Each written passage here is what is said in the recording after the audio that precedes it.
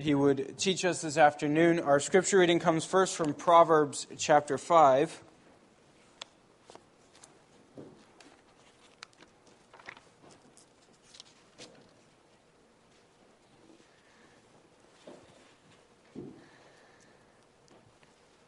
Proverbs 5, and we'll read that entire chapter.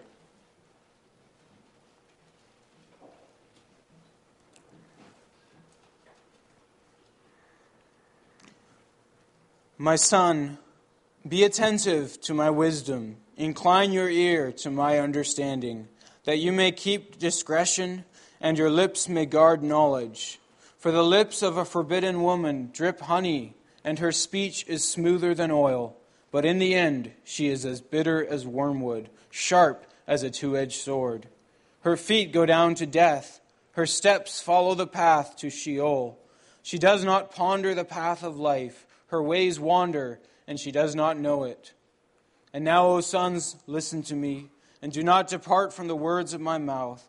Keep your way far from her, and do not go near the door of her house, lest you give your honor to others and your years to the merciless.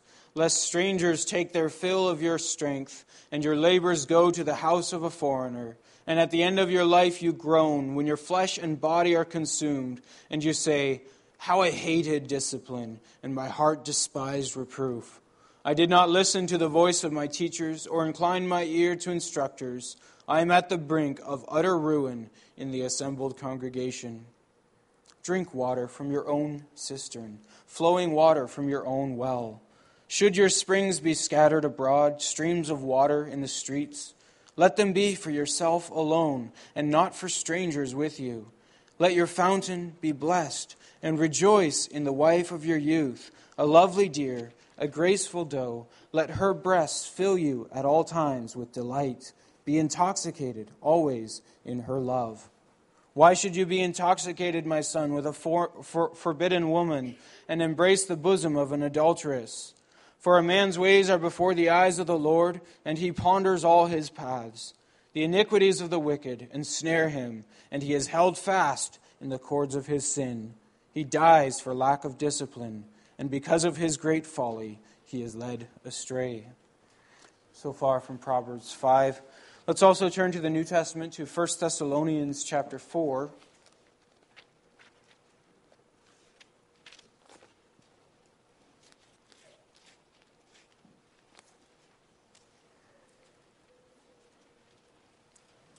First Thessalonians 4, and we'll read verses 1 through 8.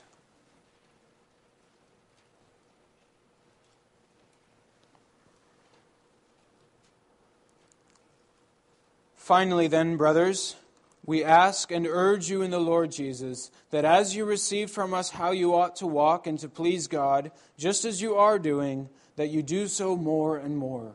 For you know what instructions we gave you through the Lord Jesus. For this is the will of God, your sanctification, that you abstain from sexual immorality, that each one of you know how to control his own body in holiness and honor, not in the passion of lust like the Gentiles who do not know God, that no one transgress and wrong his brother in this matter, because the Lord is an avenger in all these things, as we told you beforehand and solemnly warned you. For God has not called us for impurity, but in holiness. Therefore, whoever disregards this disregards not man, but God, who gives his Holy Spirit to you. So far, the word of God. As we reflect on what we've read, let's sing together from Psalm 1, all stanzas. Every Lord's Day in the afternoon service, we turn to the Heidelberg Catechism as a summary of the Christian faith and Christian doctrine. And we find ourselves this afternoon in Lord's Day 41. That's on page 556. This is also part of our series of studies on the Ten Commandments.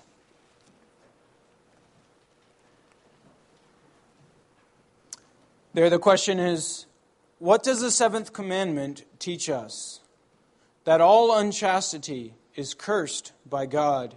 We must therefore detest it from the heart and live chaste and disciplined lives both within and outside of holy marriage. Does God in this commandment forbid nothing more than adultery and similar shameful sins? Since we, body and soul, are temples of the Holy Spirit, it is God's will that we keep ourselves pure and holy. Therefore, He forbids all unchaste acts, gestures, words, thoughts, desires, and whatever may entice us to unchastity. So far from the Heidelberg Catechism.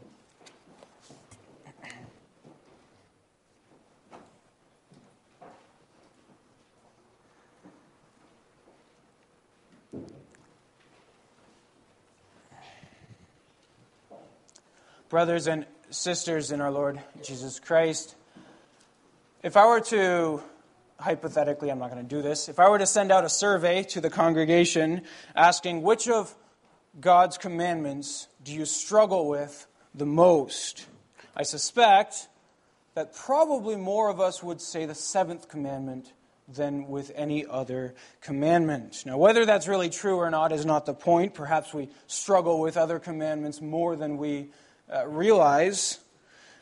But even still, the seventh commandment, along with all of the root forms we saw last week, there's the surface sin, and there's all the sin that's underneath, the so-called the iceberg underneath. When you take all of those into account, the seventh commandment presents a tremendous struggle to almost every single Christian. There's a number of reasons for that.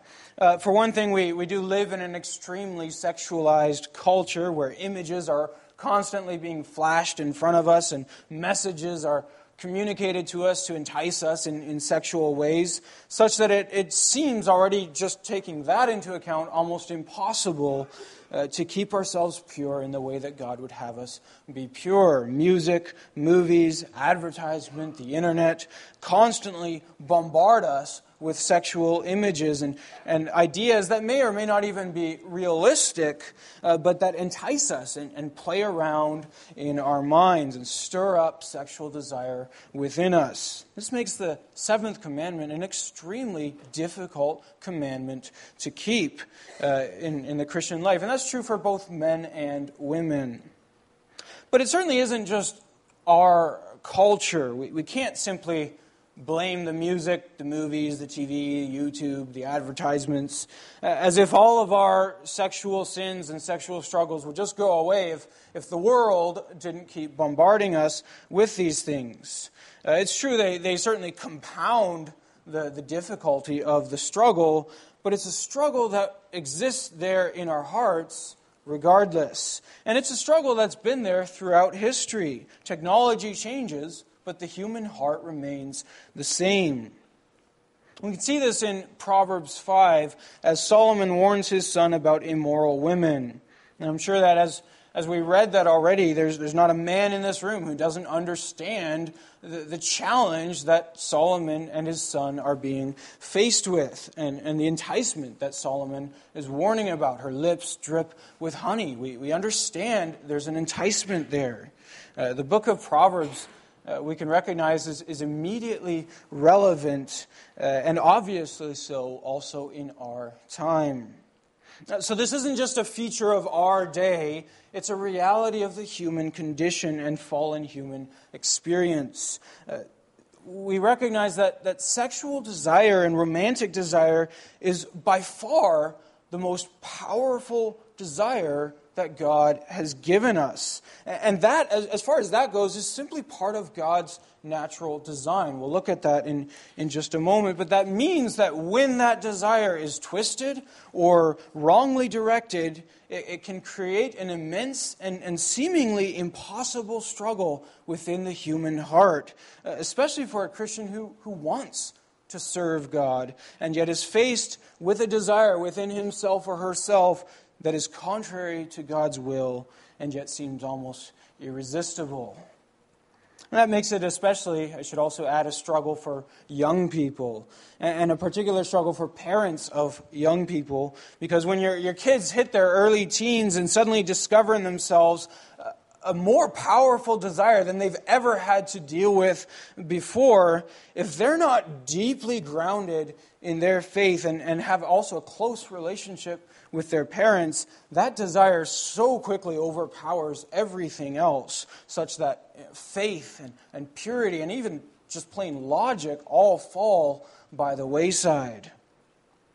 Well, the reaction that many churches and many Christian parents have had to that reality, especially when confronted with young people that they're afraid of, that they don't know how to manage, the reaction has often been to essentially warn young people that sex is bad, and so just stay away from it. And this can lead to a belief in people that sex itself is evil. And that's understandable when you consider the many devastating and terrible consequences of sexual immorality, including adultery and premarital sex. On the physical side, there are STDs, gonorrhea, syphilis, herpes, HIV, AIDS, the list goes on. And on the spiritual and emotional side, there's brokenness, despair, loss of self-worth, family dysfunction, so much brokenness that falls from disobedience to this commandment. It's interesting, the U.S. Navy, in their training manuals, this at least was several decades ago, I doubt it's the same today, but they used to have a chapter all devoted to staying away from bad women in the U.S. Navy manual. And it would have in that chapter these horrible pictures, graphic pictures of syphilis and gonorrhea and all sorts of STDs that they figured would scare people away from those bad women. And probably it worked to some degree. And you can actually see something similar here in Proverbs 5 with respect to sexual immorality and prostitution. If you read chapter 5 with me, you saw these things. He says, keep your way far from her. Do not go near the door of her house, lest, here comes a warning, lest you give your honor to others and your years to the merciless, lest strangers take their fill of your strength and your labors go to the house of a foreigner, and at the end of your life you groan when your flesh and body are consumed, and you say, how I hated discipline and my heart despised reproof. It's working there with the consequences, the terrible consequences that flow from disobedience to this commandment. And there's a right place for using that to warn ourselves and our children. Paul also talks in Romans 1 regarding homosexuality, how those who practice it receive in their bodies the penalty for their error. And yet, on the whole, Scripture does not simply take the easy approach of simply labeling all sex as bad. Other religions do that. They call it a base desire, a less spiritual reality, and it's simply something that is bad or gross. And that's how they teach their young people to stay away from all the bad things that come from it. Instead, what God's Word teaches us is that sexual desire as such is a gift from God, and a gift that is good. In Genesis 1, God made them male and female and commanded them to be fruitful and multiply. It is a gift, but it is a precious and a sacred gift, a desire that was made exclusively for the relationship of marriage. That's what we also see here in Proverbs 5. Let your fountain be blessed. Rejoice in the wife of your youth, a lovely deer, a graceful doe. Let her breast fill you at all times with delight. Be always intoxicated with her love. Now, I said last week when we work through, as we struggle through the Ten Commandments, one of the things that we learn is that there is always, for every negative prohibition, there is always an implied positive command. And the Catechism usually does a good job of bringing that out for us to see. On the seventh commandment, the Catechism is somewhat weak on the positive side of the commandments, as it focuses almost entirely on what is prohibited, but doesn't speak to what God commands for marriage. But we do well to consider the positive command as well. We don't want to miss what God commands us with regard to our sexual desires and sexual relationships. And that should really be our starting point this afternoon, to look at what God intends for the marriage relationship. And when we understand that, we far better understand also the damage of breaking this commandment. Now, the language of Proverbs 5 is actually quite striking. Look at what it says. You all know that drunkenness is forbidden by the Bible in many places. And here is the one place in Scripture where men are actually commanded to get drunk. It says, be always intoxicated with her love. And that's not just a manner of speaking either. God has so designed men and women that sexual and romantic desires and involvement create powerful, also chemical and neurological processes at the level of our brains, at the level of our bodies, that form deep and addictive bonds between husband and wife. And that, as far as that goes, is part of God's perfect design. Husband and wife are designed, body and soul, to be addicted to one another's love. And when that happens in the context of a good marriage, a loving marriage, it is a beautiful and good thing. It's part of the creation that God looked at and said that it was very good. And so we want to recognize that sexual relationships are part of God's perfect design. From the very beginning, God made them male and female and blessed them and called it a good thing. Genesis 1 says, and the Lord Jesus reaffirms this also in Matthew 5, that a man shall leave his father and mother and cling to his wife, and the two shall become one flesh. That's the way that God made it to be. And so we want to then begin our thinking by asking, why did God make us this way? Now, obviously, at least one biblical answer to that question is that God made us this way for the purpose of raising up children. Malachi chapter 2 says, God made the husband and wife one, and He did this because He was seeking godly offspring. So that's certainly a good biblical reason. Only the stable relationship of marriage between a husband and a wife provides a safe context where children can be raised in the fear of the Lord and nurtured in the knowledge of God. Children need a father and mother. So God made us this way, for one thing, to provide that kind of loving context for the raising of children. And yet, the marriage relationship serves an even more fundamental purpose than creating a space for raising children. And for that, we want to remember the very purpose for which God created us. We've seen this several times as we've worked through the Ten Commandments. The reason that God made us. And we sang it also this morning in Psalm 100. Serve the Lord with gladness. Come into His presence with singing. Know that the Lord, He is God. It is He who made us, and we are His. We are His people, and the sheep of His pasture. So enter His gates with thanksgiving, and His courts with praise. Give thanks to Him and bless His name. The most fundamental purpose for which we were created, besides simply out of the overflow of God's love, the purpose that God made us for is that we would know Him, love Him, and live with Him to His praise and glory. And that's the first purpose for which marriage was also created. The Catechism also says it in Lord's Day 3, God created us to know Him, love Him, and live with Him. And that means that every feature of human existence has been designed with that purpose in mind, to help us to know our God, to love Him, and to live with Him in such a way that He is praised and glorified by us.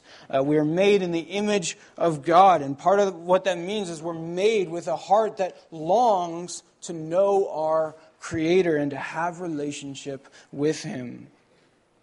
And God gave us all of our human relationships then for the purpose that we would help one another, that Christian friendships, Christian parents, as well as husbands and wives, would help one another to know their God, to love Him, and to live with Him. If that's true then of friendships in general, it's all the more true of the most intimate friendship of all, which is marriage. And that's what marriage is at its heart. It's a friendship. Two friends walking along together in service to God. The bride says of her husband in Song of Songs, chapter 5, verse 16, "He is my lover and he is my friend." That's what marriage is. The marriage relationship is a friendship relationship, and yet it's the most intimate and unique of human friendships. It's only within the relationship of marriage that husband and wife can be naked and not ashamed. They have the unique privilege within that special covenant of marriage to see one another exactly as they are, not just physically, but also spiritually, to know one another as nobody else in the world knows them. They have the privilege of living together in intimacy day after day. And it means they can know each other better than anyone else in the world. In fact, husbands and wives often testify to this. They say, a husband would say, "My wife knows me better than I know myself."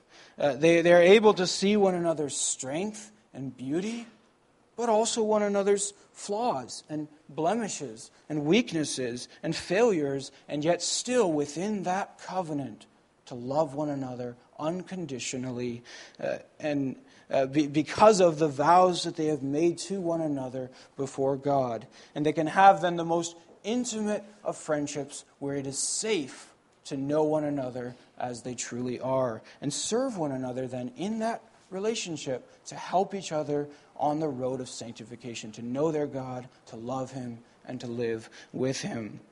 Marriage is a unique friendship that makes that help, that service to one another possible more powerfully than in any other relationship. That's also why, of course, Scripture commands us to marry only in the Lord, or in other words, only to other believers. Because friendship involves two friends walking together towards the same destination, on the same road, to the same place. If one of you doesn't love the Lord, you're going in different directions. It's a marriage that at its heart is already broken. You're not going together, but you're walking away from each other. One of you is going to God, the other's in rebellion against Him. That is a marriage that cannot work. Your life purposes are completely different. And so the Bible commands single people and widows and widowers that if they are going to marry, they must marry in the Lord because of this most fundamental purpose for marriage, which is for husband and wife to grow together in their knowledge, their love, and their relationship with the Lord. So that's the most fundamental purpose then for which God has created our human sexuality and marriage, so that husband and wife would love one another with the love of God, and then help one another to know God, love Him, and live with Him. And then the delight. Proverbs 5 talks about the delight and the pleasure of that marriage relationship that is like intoxication. It happens within that relationship. It's there by design to seal that bond of love. That's what sexuality is meant to be, a seal that holds together the bond of love. That's also why Paul teaches us in Ephesians 5 that marriage is not only a friendship, it's also a parable. It's also a picture, an illustration of the relationship between Christ and His church. And he calls this a profound mystery. See, as husband and wife enjoy one another and love one another, they become a picture of Christ's love and enjoyment of His church, and His church's reciprocal love and enjoyment of Him. The marriage itself becomes a picture of something that lasts for eternity. Marriage lasts for a lifetime. It's a picture of that which lasts forever, that which is far greater. We can see then, if we consider all this is God's purpose then for marriage. Here's the positive of the commandment. Be intoxicated with your husband or your wife. We can see then why God takes adultery so seriously. God has made marriage to be an exclusive relationship where husband and wife have bound themselves together by covenant to be devoted exclusively to one another. And that means nobody else is permitted to come into that relationship. To do so would destroy both the intimacy of the relationship by betraying trust, and it would destroy the parable, the picture of that relationship, by teaching lies about the faithfulness of Christ or His church. The Song of Solomon talks about the sexual relationship between husband and wife, and it uses the terms of a beautiful garden, a garden that is fenced off from outsiders. To invite anyone else into that relationship is to trample down, to break that fence, and to allow that person then to trample down the garden. The fence is there to protect the garden. The fence is not there to keep us from that which is good, but to protect that which is good and sacred and valuable. You build fences, after all, around things that you value. We put our wallet into a safe if we go into a hotel because it's something that we value. We put a barrier around it. And we do this also, and God has done this, for marriage, so that there would be a protection around that relationship. And the reason is because our sexuality is valuable in God's eyes. Our sexuality touches our very soul. God made it to be that way so that we would touch one another's souls within the context of marriage in a way that is for blessing. But outside of that marriage, it is damaging. Within a God-centered marriage, it's a blessing, but outside of that marriage, it's a path for Satan to enter our hearts and destroy us. That's why sexual sin has such a profound effect and consequence on us. Solomon says of the adulterous woman in Proverbs 5, her feet go down to death, her steps follow the path to Sheol. Sheol is the Hebrew word that refers to death and the underworld. And so many people who have sinned sexually or been sinned against sexually can speak about that experience like an underworld, like a place of darkness and emptiness. So Solomon also warns us then in the text that we read, drink water from your own cistern, flowing water from your own well. Should your springs be scattered abroad, streams of water in the streets, let them be for yourself alone, not for strangers with you. The idea here is of a fountain or a spring that is protected by a wall so that it doesn't go out and flow out into the streets and the sewers and thereby become polluted. That's the image that Solomon uses then for sexuality. It's not for strangers. It's meant to be guarded and protected, and only then can it remain pure and life-giving and wholesome. Having said that, then let me define adultery, since that's our surface sin. Adultery is a sexual relationship between someone who is married and someone else who is not their spouse. It's not the same thing then as sexual immorality. We'll get to what that is in a moment. Adultery is between a married person and someone who is not their spouse. So adultery is breaking the fence around a garden that has been protected by God and inviting someone to come in and trample that garden. Adultery is breaking the trust in the most intimate and trusting relationship. Now, it's important to recognize, too, that adultery as such is not merely physical. It can also be emotional. This is where a husband or wife develops an inappropriate emotional relationship with someone of the opposite sex. Men can easily be seduced by the visual and the physical, while women are often more tempted by the emotional and relational. And it can be just as devastating to have an extramarital emotional relationship that is not appropriate. And it can often also lead to physical adultery. The heart of adultery is breaking that trust by inviting someone else into that place that is sacred between you and your wife. Now, the lie that's told in our day is it's two consenting adults, and so it doesn't hurt anybody else. How many spouses who have been betrayed would say that that's true, that it doesn't hurt anybody else? How many of you have had a parent who's committed adultery would say that it's just two consenting adults and doesn't hurt anyone else. The truth is, adultery leaves a long trail of destruction and damage in its wake. God has made our sexuality, again, to be such a powerful force that lives so deep and so close to our very souls. And in the context of marriage, that's a blessing. And it creates a place that is safe and joyful also for the raising of children. But outside of that context, it will bring pollution and death. Not only for those who commit it, but also for others involved, and very often for the children that are involved. Sometimes that even comes physically in the form of STDs being passed on to the faithful spouse and then on to the children.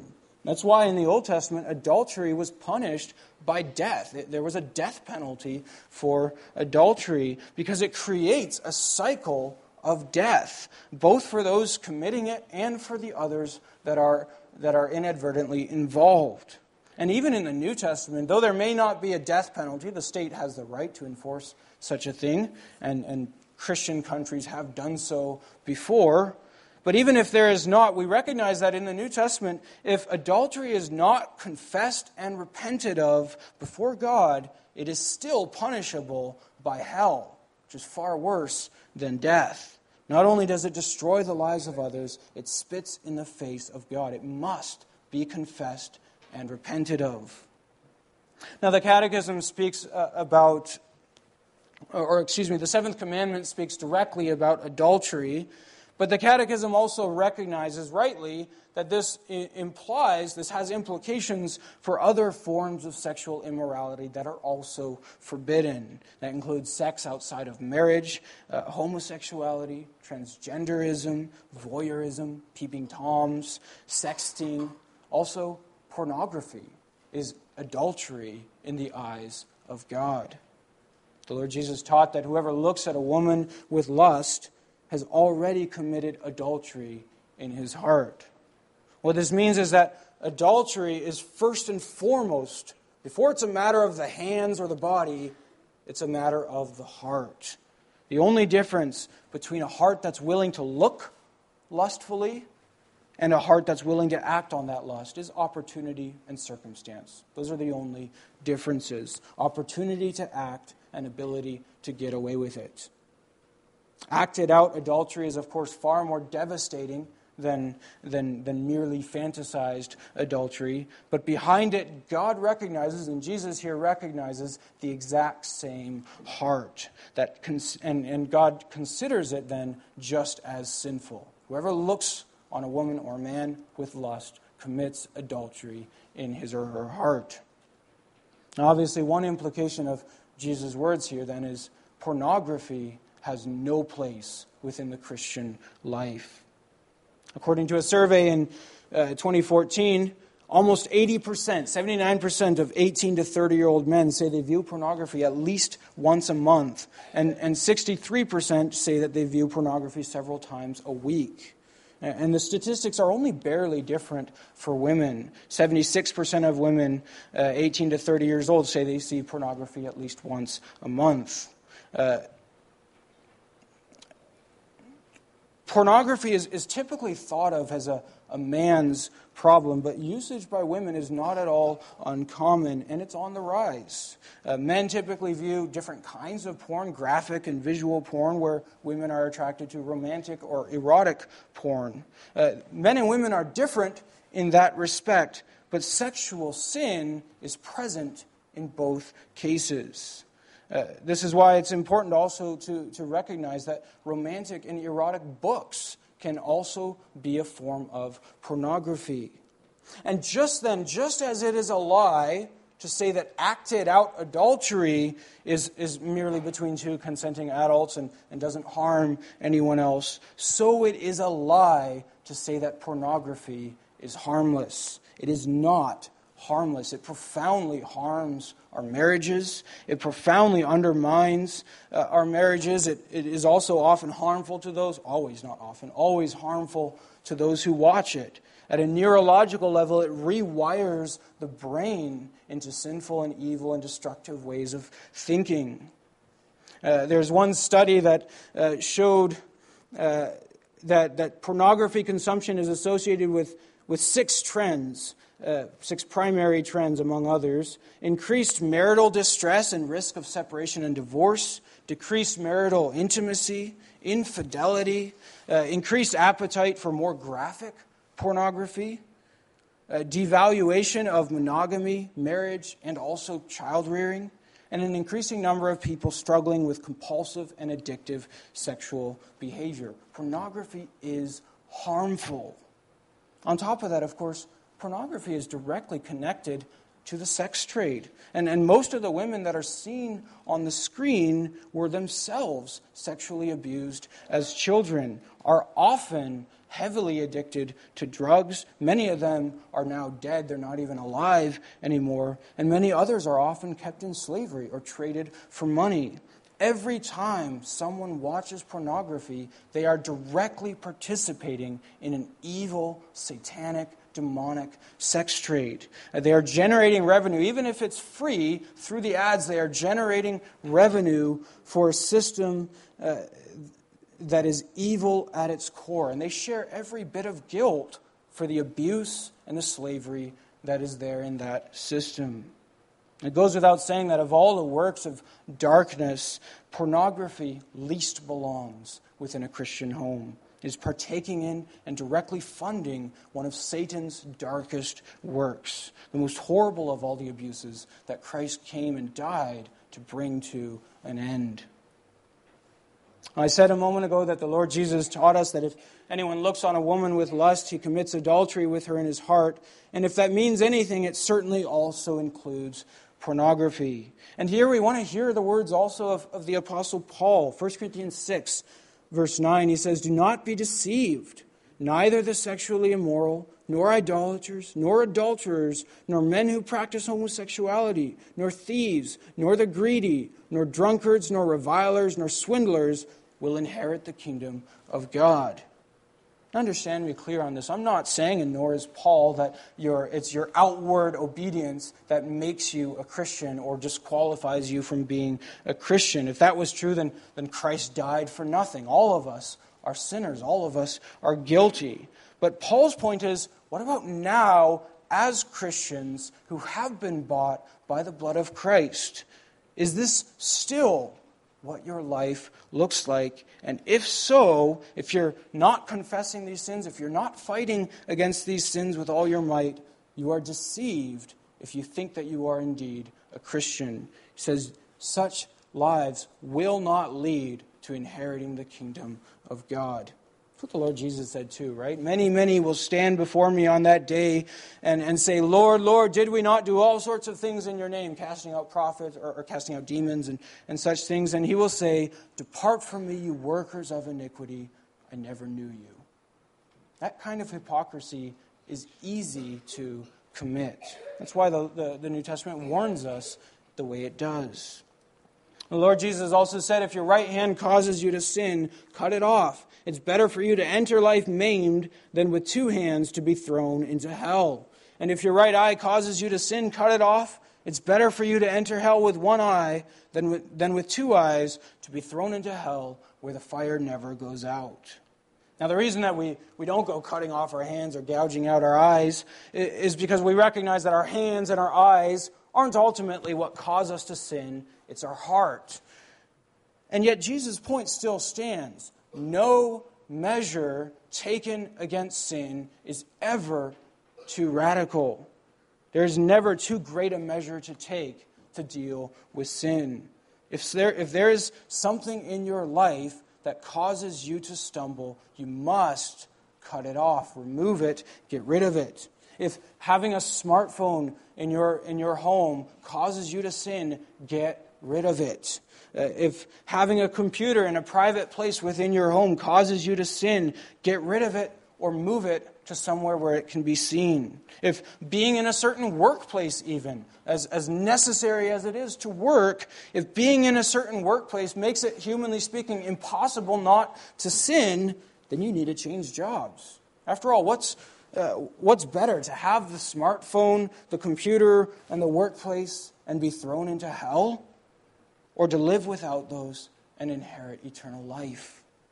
For that matter, if it's your pride that keeps you from confessing your sin and letting Christ deal with it, cut it off.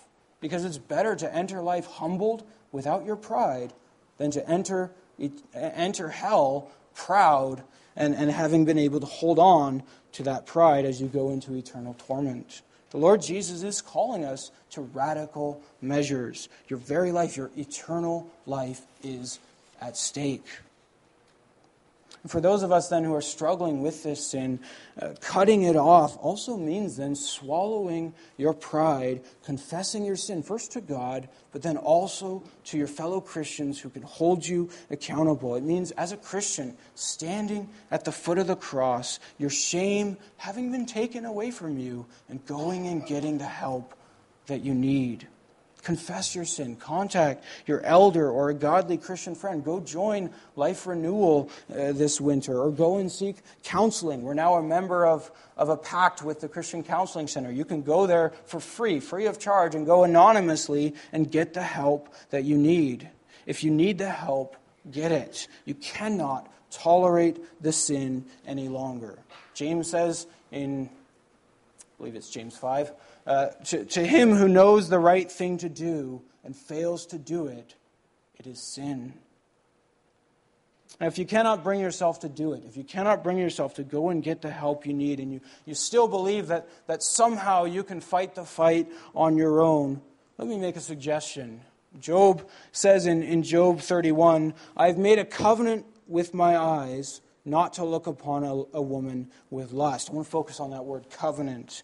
Here's my suggestion. If you believe, I think you're wrong, but if you believe that you can fight this fight on your own without Christian help, then make a vow, make a covenant before God, not that you'll never fall again. It's a stupid vow, and then you'll just end up breaking 2 sins instead of 1, or committing 2 sins instead of 1.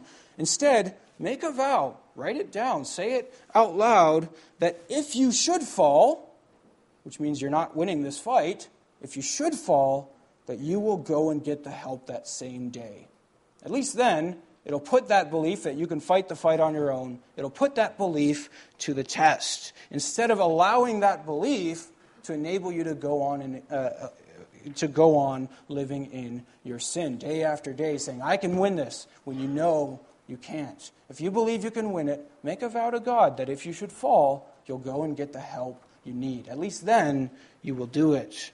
Now if you do make such a vow, then know that God will not forget your vow. Nor, I believe, will he let you forget it, at least if you are indwelt with his Holy Spirit. Because he tells us he will not hold him guiltless who takes his name in vain. You might go for days or perhaps weeks pretending that you didn't make the vow, but you will never forget it. And every single day afterwards will be like David's life in Psalm 32, where he says, there in the first verses, verse 3 and 4, when I kept silent about my sin, my bones wasted away through my groaning all day long. For day and night your hand was heavy upon me. My strength was dried up as by the heat of summer. God will not let you forget your vow. Now obviously this is not something to do lightly. God does mean it when he says that he will not hold him who takes his name in vain guiltless. So don't take his name in vain. If you do take his name, know you must then fulfill your vow. Delayed obedience is disobedience. Though there is forgiveness, but as long as it is ongoing, it is disobedience. Now, again, I far sooner would urge any one of you who's struggling with this sin, I far sooner would urge you to go and get the help that you need. There's no shame in that other than the shame that is common to every Christian, and it's a shame that has been taken by our Savior and nailed to the cross. But whatever you do take the radical measure of cutting off that sin. Do not let it take you to eternity without Christ.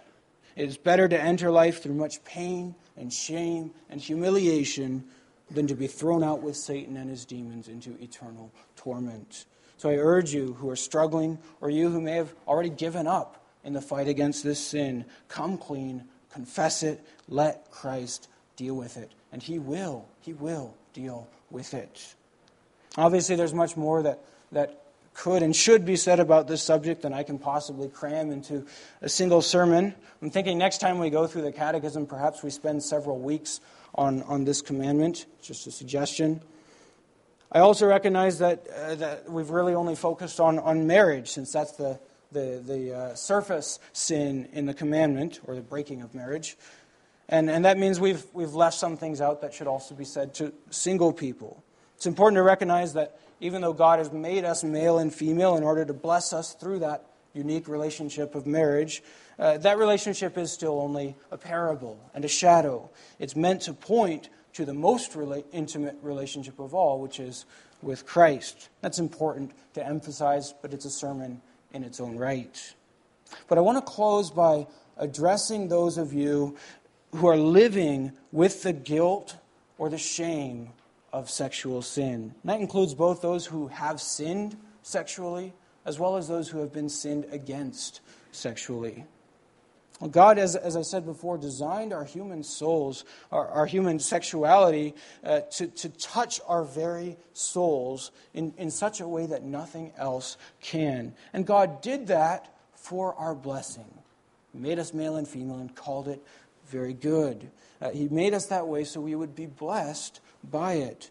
But after the fall into sin, that also means that sexual immorality and being sinned against sexually can touch our souls with evil and pollution in a way that no other sin can.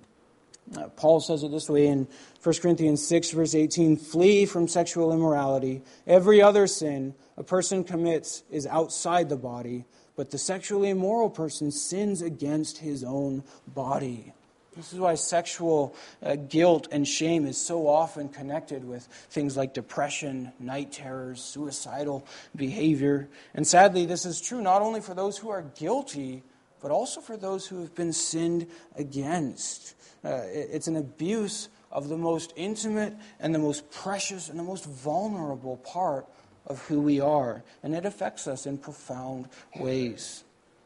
Remember again, I quoted 1 Corinthians 6, verse 9 earlier, where Paul says that the sexually immoral will not inherit the kingdom of God, and then he gives a long list of sexual sins there.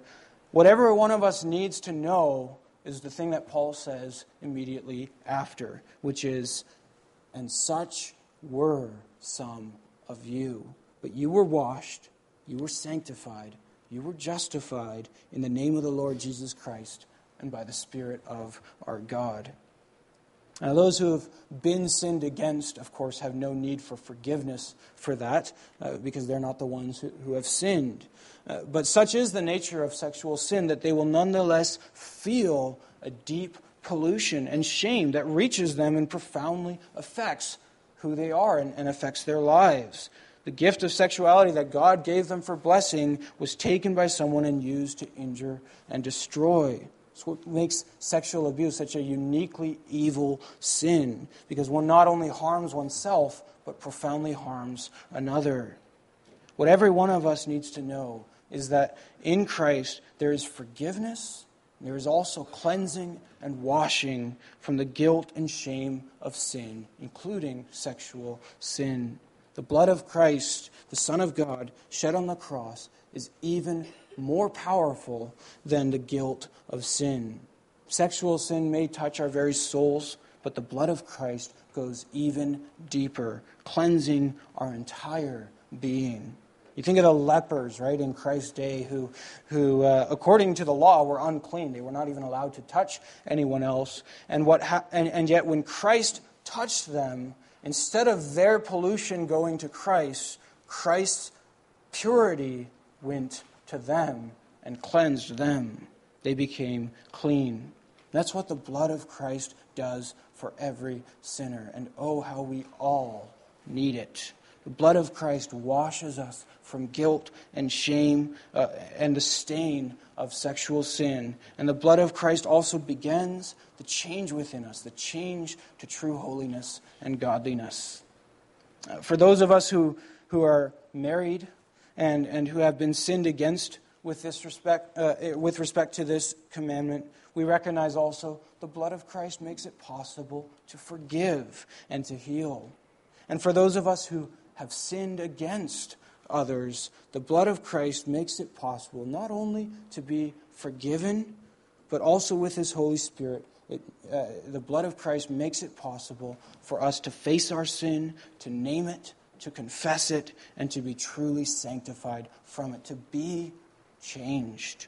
Confession needs to happen, but confession is only the beginning. What we need to know, though, is that Christ is able to make that change take place. Christ bought us, not only just to forgive us, but also to make us new. The Spirit's work of renewing and really recreating, right? Paul says, he who is in Christ is a new creation. The Spirit's work is just as powerful, just as miraculous as the first time He created the heavens and the earth. So brothers and sisters, run to the cross of Christ. Don't be ashamed to be there, because that's where every true believer must stand. Confess your sins. Find healing in the cross of Christ. Find renewal and find true, deep, and intimate life there at the cross of Christ. Amen. Let's respond by singing from Psalm 32, stanzas 1 through 5.